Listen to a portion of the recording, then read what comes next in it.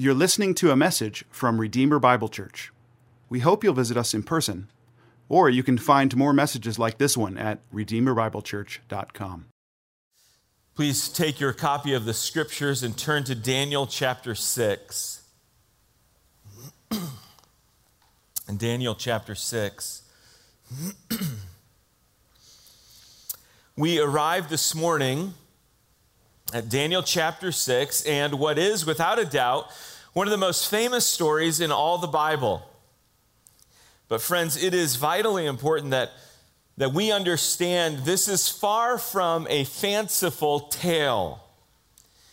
In fact, I mentioned last week that I've been surprised over and over how clearly this ancient book speaks directly into our present world. Well, this has never been more true than it is in Daniel chapter 6. I want to follow the pattern that I did in chapters 2 and 3. I will walk through the details of the story outlined in chapter 6, and then my plan was to offer you 6 faith-fueling and timely applications pulled directly from this inspired text. But I realized last night that I needed to split this into 2 sermons. So I'm going to give you 4 today, and then at least 2 more next week. We'll see what happens over the course of the next 6 days. So let's begin in verse 1. Look at the text with me. It pleased Darius to set over the kingdom 120 satraps, to be throughout the whole kingdom, and over them 3 high officials, of whom Daniel was one, to whom these satraps should give an account, so that the king might suffer no loss. Then this Daniel became distinguished above all the other high officials and satraps, because an excellent spirit was in him, and the king planned to set him over the whole kingdom. As chapter 6 begins, we meet a new king, referred to as King Darius. Now, this is probably just another designation for King Cyrus. In fact, if you skip down to verse 28, a legitimate interpretation of this verse could be, so this Daniel prospered during the reign of Darius, that is, the reign of Cyrus, the Persian. As we've already seen with both Nebuchadnezzar and Belshazzar, Daniel, now a man in his 80s, has gained favor with Darius as well. So much so that the text tells us he's a cut above everyone else. And the plan is for Daniel to assume a position of tremendous influence over all the kingdom. But Daniel's planned promotion isn't welcome news to everyone. Look at verse 4. Then the high officials and the satraps sought to find a ground for complaint against Daniel with regard to the kingdom. But they could find no ground for complaint or any fault, because he was faithful, and no error or fault was found in him. As the other recognized leaders put their heads together to conspire against Daniel, they became frustrated because they can't figure out any basis for an attack on him. He's a man of honesty and integrity, and there's nothing more frustrating to vicious and deceitful people than those who have nothing to hide. Of course, these men will not be easily stopped, so look now at verse 5. Then these men said, "We shall not find any ground for complaint against this Daniel unless we find it in connection with the law of his God." Then these high officials and satraps came by agreement to the king and said to him, "O King Darius, live forever. All the high officials of the kingdom, the prefects and the satraps, the counselors and the governors are agreed that the king should establish an ordinance and enforce an injunction that whoever makes petition to any god or man for 30 days, except to you, O king, shall be cast in the den of lions. Now, O king, establish the injunction and sign the document so that it cannot be changed according to the law of the Medes and the Persians, which cannot be revoked. Therefore, King Darius signed the document and injunction. Did you follow that? All the corrupt politicians agree on a sinister plan, and they bring it to King Darius. First, they butter him up. They stroke his ego. And then they make their presentation. Now, not surprisingly, King Darius is all in. He thinks their plan is great because he thinks he's pretty great. In fact, now that he's had a chance to think about it, he really does deserve to be worshiped. So he signs into law a prohibition against prayer. No one can pray to anyone other than him for the next 30 days. So what is Daniel's response to this? Is he overcome with fear and panic? Does he organize a protest against the unlawful declaration of the king? Does he compose a lengthy Facebook post about the corruption of the Babylonian government? Does he go into hiding? Does he make a deal with God to simply take a 30-day break from public prayer? Well, let's find out. Verse 10. When Daniel knew that the document had been signed, he went to his house where he had windows in his upper chamber open toward Jerusalem. He got down on his knees 3 times a day and prayed and gave thanks before his God as he had done previously. Then these men came by agreement and found Daniel making petition and plea before his God. Then they came near and said before the king concerning the injunction, O king, did you not sign an injunction that anyone who makes petition to any god or man within 30 days, except to you, O king, shall be cast into the den of lions? The king answered and said, the thing stands fast according to the law of the Medes and Persians, which cannot be revoked. Then they answered and said before the king, Daniel, who is one of the exiles from Judah, pays no attention to you, O king, or the injunction you have signed, but makes his petition 3 times a day.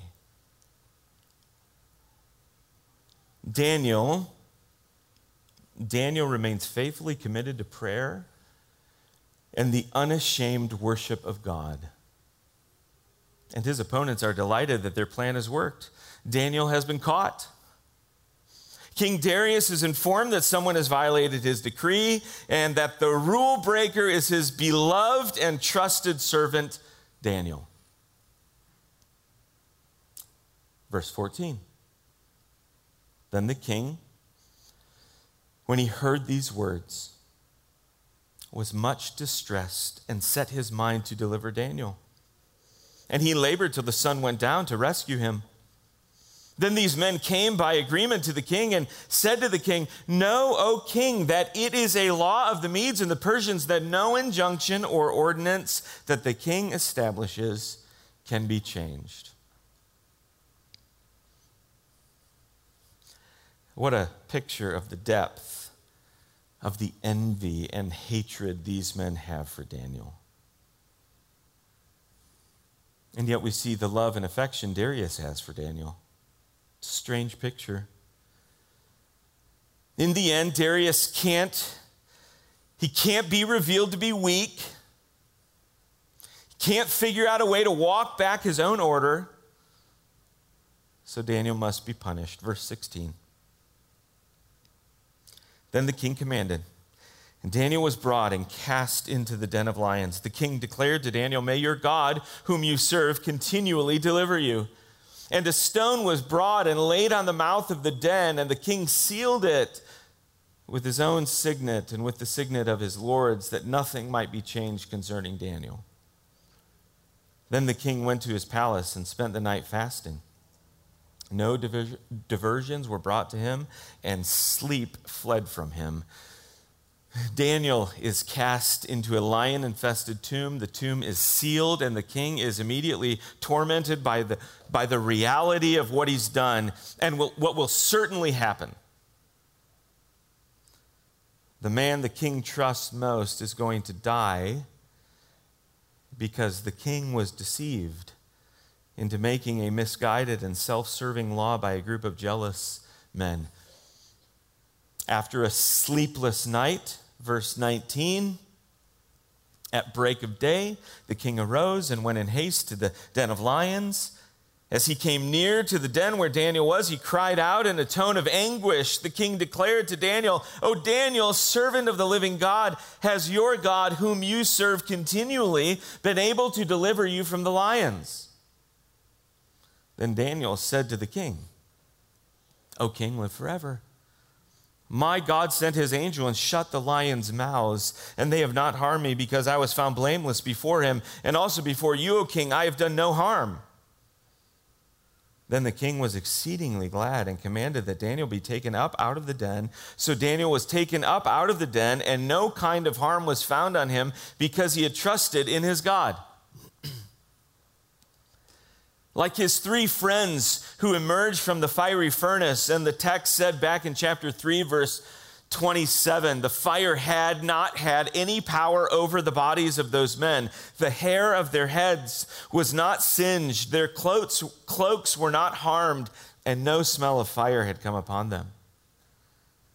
Look how Daniel is now described. So Daniel was taken up out of the den, and no kind of harm was found on him. It's clear that what's happened is the undeniable work of God. How does Darius respond? Verse 24. The king commanded, those men who had maliciously accused Daniel were brought and cast into the den of lions, they, their children, and their wives. Before they reached the bottom of the den, the lions overpowered them and broke all their bones in pieces. Again, just in case you're tempted to dismiss the miracle God has performed by claiming that there must have been something wrong with the lions. Well, no, the text makes it clear that they're just fine. Totally normal, extraordinarily dangerous lions. Verse 25 reveals Darius' response. And it's almost identical to how Nebuchadnezzar responded after Shadrach, Meshach, and Abednego emerged from the fiery furnace. Look at verse 25. Then King Darius wrote to all the peoples, nations, and languages that dwell in all the earth, "Peace be multiplied to you. I make a decree that in all my royal dominion people are to tremble and fear before the God of Daniel. For he is the living God, enduring forever. His kingdom shall never be destroyed, and his dominion shall be to the end. He delivers and rescues. He works signs and wonders in heaven and on earth. He who has saved Daniel from the power of the lions." Verse 28, so this Daniel prospered during the reign of Darius and the reign of Cyrus the Persian. Darius had just been with his own eyes, he had just seen with his own eyes a staggering example of his power compared to God's power. And he has to admit that he cannot do what only God can do. Just listen to verse 27 again.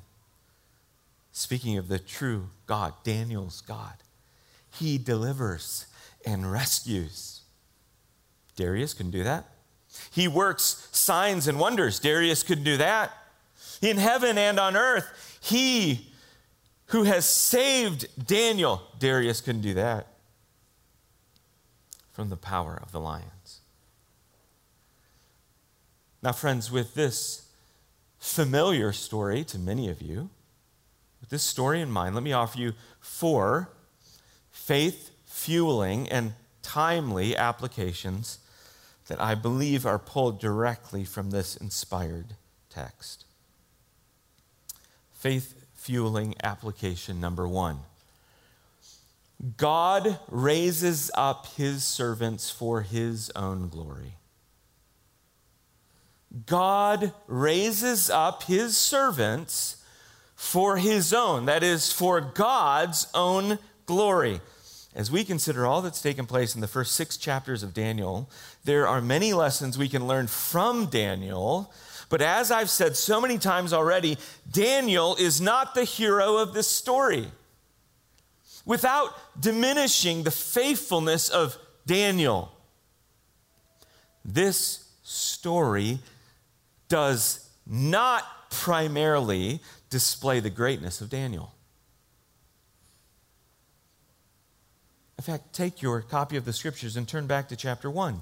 I want you to see this in the text. Chapter 1, look at verse 9. This is from the very beginning. What does verse 9 say? Where did Daniel's favor come from? God gave Daniel favor. Skip down to verse 17. As for these 4 youths, God gave them learning and skill. Now go to chapter 2. When Daniel stands before Nebuchadnezzar and offers him the interpretation of his dream, what does he say? Verse 28. But there is a God in heaven who reveals mysteries. In chapter 3, when Daniel's 3 friends walk out of the fiery furnace unharmed, Nebuchadnezzar admits that it was God who delivered his servants. Look at verse 28. Nebuchadnezzar answered and said, "Blessed be the God of Shadrach, Meshach, and Abednego, who has sent his angel and delivered his servants." In chapter 4, it is God who reveals another dream to Daniel and strengthens him to deliver the message of God's impending judgment to Nebuchadnezzar. In chapter 5, God again gives Daniel the wisdom and strength to understand the mysterious writing on the wall, and then emboldens Daniel to deliver a message of judgment to Belshazzar. Now, how does chapter 6 begin? Daniel is being placed by God into a position of great influence and responsibility. Why was this happening to Daniel? What set him apart? The text tells us, verse 3, that an excellent spirit was in him. And verse 4, he was faithful and trustworthy. Friends, I want you to hear what one commentator clarifies for us. Daniel's rise in power is not to be attributed so much, if at all, to his natural ability or exceptional giftedness. It is to be attributed to his walk with God and the work God had done in his life. Daniel was a James 3:17 man who possessed spiritual wisdom that comes from above. You see, Daniel didn't set out to be influential and powerful. He was taken from his homeland. He was placed into the service of a pagan king, all according to God's sovereign plan.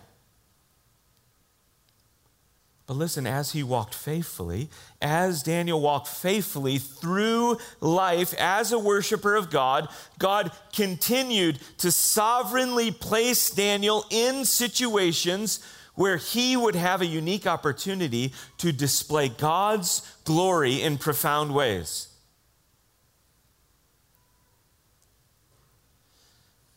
Brothers and sisters, worship God faithfully and walk through life in humble obedience to Him. Make much of Him. Now, God may or may not place you in a position of great influence. That's entirely up to him. But your chief concern is to enjoy God, to delight in God, to worship God wherever he places you and whatever he calls you to do. Glorify and enjoy God in your sovereign placement as a teacher or a stay-at-home mom or a business owner or a mechanic or a lawyer or a medical professional or a student or in your retirement. Seek first the kingdom of God and then see what your king wants to do with you. But whatever it is, your primary goal will be to glorify and magnify the majesty of God in every situation of life, to push attention to him.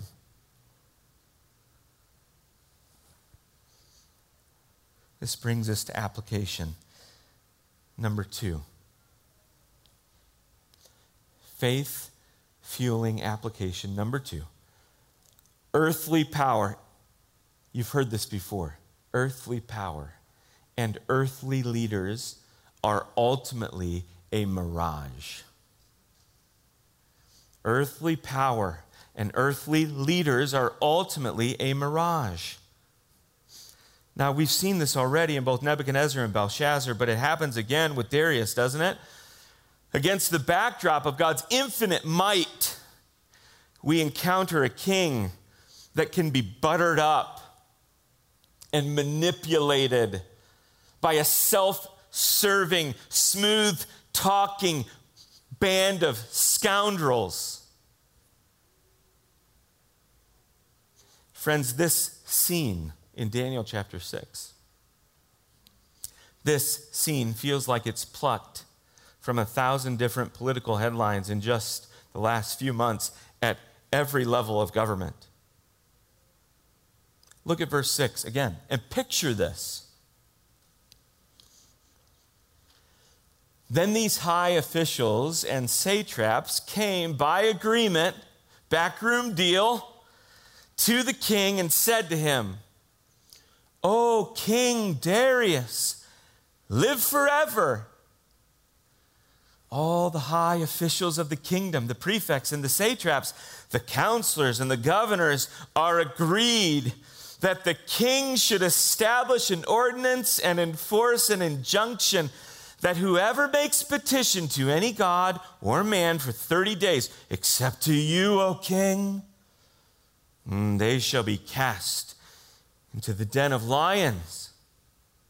Now, O king, establish the injunction and sign the document so that it cannot be changed, according to the law of the Medes and the Persians, which cannot be revoked. You can almost picture this, can't you? Darius is listening to this. He's thinking, this is a great idea. Yes. Show me where to sign. Right? This is gross. They don't mean anything they're saying. They're simply heaping flattery on Darius, and it works.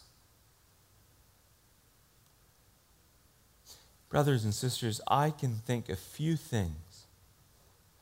I can think of few things that ought to strengthen your faith at this very moment than to remember that God cannot be manipulated. And he cannot be influenced by flattery. You can't coerce God or convince him to act like a divine puppet. No, God is absolutely sovereign. He's perfect in holiness. He is infinitely loving. He's eternally righteous. Everything he does is right. Everything he does is good. I'm so thankful. I'm so thankful that my hope is in God, not in any earthly ruler or elected official. It's not, so don't misunderstand me. It's not that I don't care what's happening in the world. I do. But there is something exceedingly comforting about singing these words and actually believing they're true. This is my Father's world. Oh, let me never forget that though the wrong seems oft so strong, God is the ruler yet. This brings us to application number 3, faith fueling application number 3. Faithful Christianity will always face worldly opposition. Faithful Christianity will always face worldly opposition. Danny Akin, in his commentary on Daniel, reminds us that, quote, the blessings of the righteous can stir up the jealousy of the wicked. The blessings of the righteous can stir up the jealousy of the wicked. This is what happened to Daniel. Right? Here you have someone who should have been an outsider, a man that should have always been a servant, and yet he's being elevated to a place of prominence. And it makes a group of insecure men very angry. So they conspire against Daniel. Now, friends, I want you to hear this. This is a necessary reminder for all of us. Persecution and suffering. Persecution and suffering is an unavoidable part of life for believers. This has always been true, and it will always be true. It was true for Daniel, it was true for Jesus, and it is true for you. In John 16, verse 33, Jesus says, "In the world you will have tribulation, but take heart.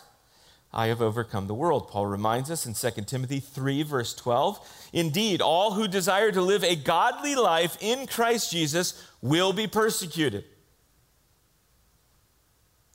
Walking in joyful obedience to God and faithfully worshiping Him will, at some point and in some way, bring suffering and persecution into your life. And yet,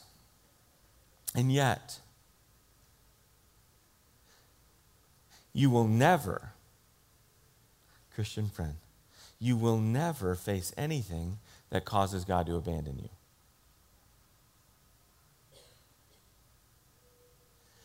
The certainty of suffering, persecution, and seemingly never-ending trials can hang like a black drape over our lives, making everything seem dark and depressing. But you see, it's against this darkness that the sparkling majesty of a promise like Hebrews 13:5 shines in glorious splendor. I will never leave you. I will never forsake you. Jason Harrison unwrapped this great text for us through both a blog post and a sermon a few months ago. In his blog post, he directed our attention to Charles Spurgeon's explanation of Hebrews 13:5, what he called an all-in-one promise. An all-in-one promise. Spurgeon said, "To put everything in one, there is nothing you can want, there is nothing you can ask for, there is nothing you can need in time or in eternity. There is nothing living, nothing dying. There is nothing in this world, nothing in the next world. There is nothing now, nothing at the resurrection morning, nothing in heaven that is not contained in this text. I will never leave you. I will never forsake you. Now, don't you think this sort of assurance, the assurance of God's unfailing covenant love, was ringing in Daniel's ears as everyone stood against him? I do. I don't know what else sustains a Christian when they feel all alone and the world doesn't make any sense. Friends, cling. Cling to this promise. This leads us to the final point we'll cover this morning. Faith-fueling application number 4. You'll see the last one leads into this one.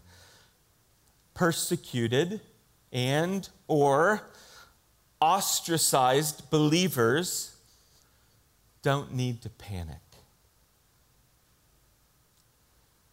Persecuted and or ostracized believers don't need to panic. Brothers and sisters, no matter what is happening in this world, if every freedom we now enjoy is taken away from us, if injustice of every kind becomes rampant, if the United States of America as we know it ceases to exist, if biblical Christianity itself is outlawed, we would have no reason to panic. Now again, don't misunderstand me. I don't want any of those things to happen. But didn't I just describe the world Daniel lived in? And yet this astonishing story reminds us that in the midst of horrific injustice and unimaginable evil, living under the rule of utterly wicked men, it is possible to live a prayerful, obedient, worshipful, content life. How? How? Well, there are a few different ways to answer that question. But nothing, let me start here. Nothing Daniel experienced changed this reality. God is sovereign and has power over every square inch of the entire universe. Nothing that Daniel experienced, nothing that anybody in this room has or will experience changes that reality. In fact, in closing, consider again Daniel's hymn of praise in chapter 2, and then the unexpected eruptions of praise offered by Nebuchadnezzar and Darius.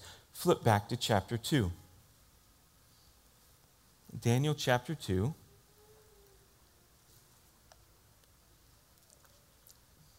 Look with me at verse 20. Daniel answered and said, "Blessed be the name of God forever and ever, to whom belong wisdom and might. He changes times and seasons. He removes kings and sets up kings. He gives wisdom to the wise and knowledge to those who have understanding. He reveals deep and hidden things.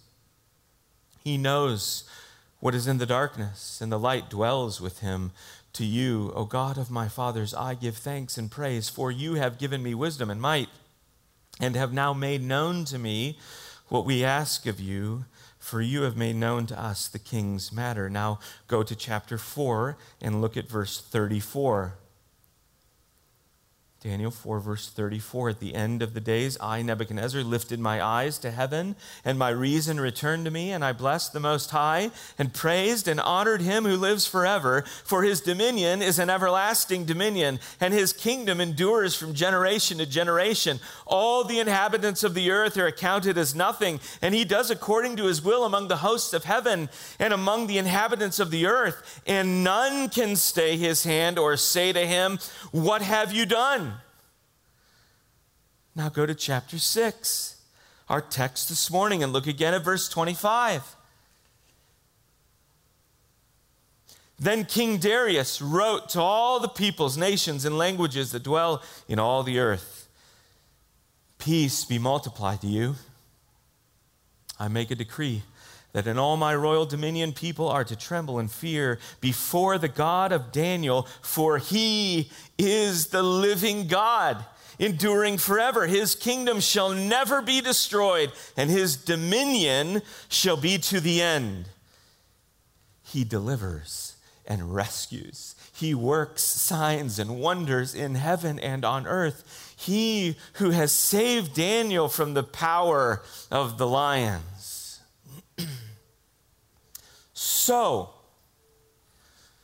if wisdom and might belong to God, and he changes times and seasons, and he removes kings and sets up kings, and his kingdom is an everlasting kingdom, and his dominion endures from generation to generation, and he is the living God, and his kingdom shall never be destroyed, and he delivers and rescues, and he works signs and wonders in heaven and on the earth, and he saved Daniel from the power of the lions. If all of this is right, as well as 10 million more mind-boggling truths about God, then what reason do we ever have to panic? Especially this side of the cross. Brothers and sisters, so much of what I want you to walk away with this morning is summarized in the song that we will sing in just a moment. He will hold me fast. If that's true, and we believe it is, then that should bring a calm over you. It should change your perspective. You should look at everything differently. But here's one warning. I find myself doing this sometimes. Don't sing this song or listen to the song as a song of resignation. Right? Well, at least he'll hold me fast. No, this is a song of celebration. Amidst all the chaos, all the confusion of this world, you are being held fast by God in Jesus Christ, who delights in you.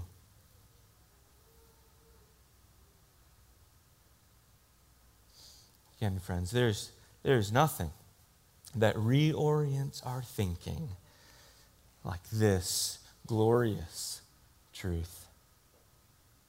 Let's pray together.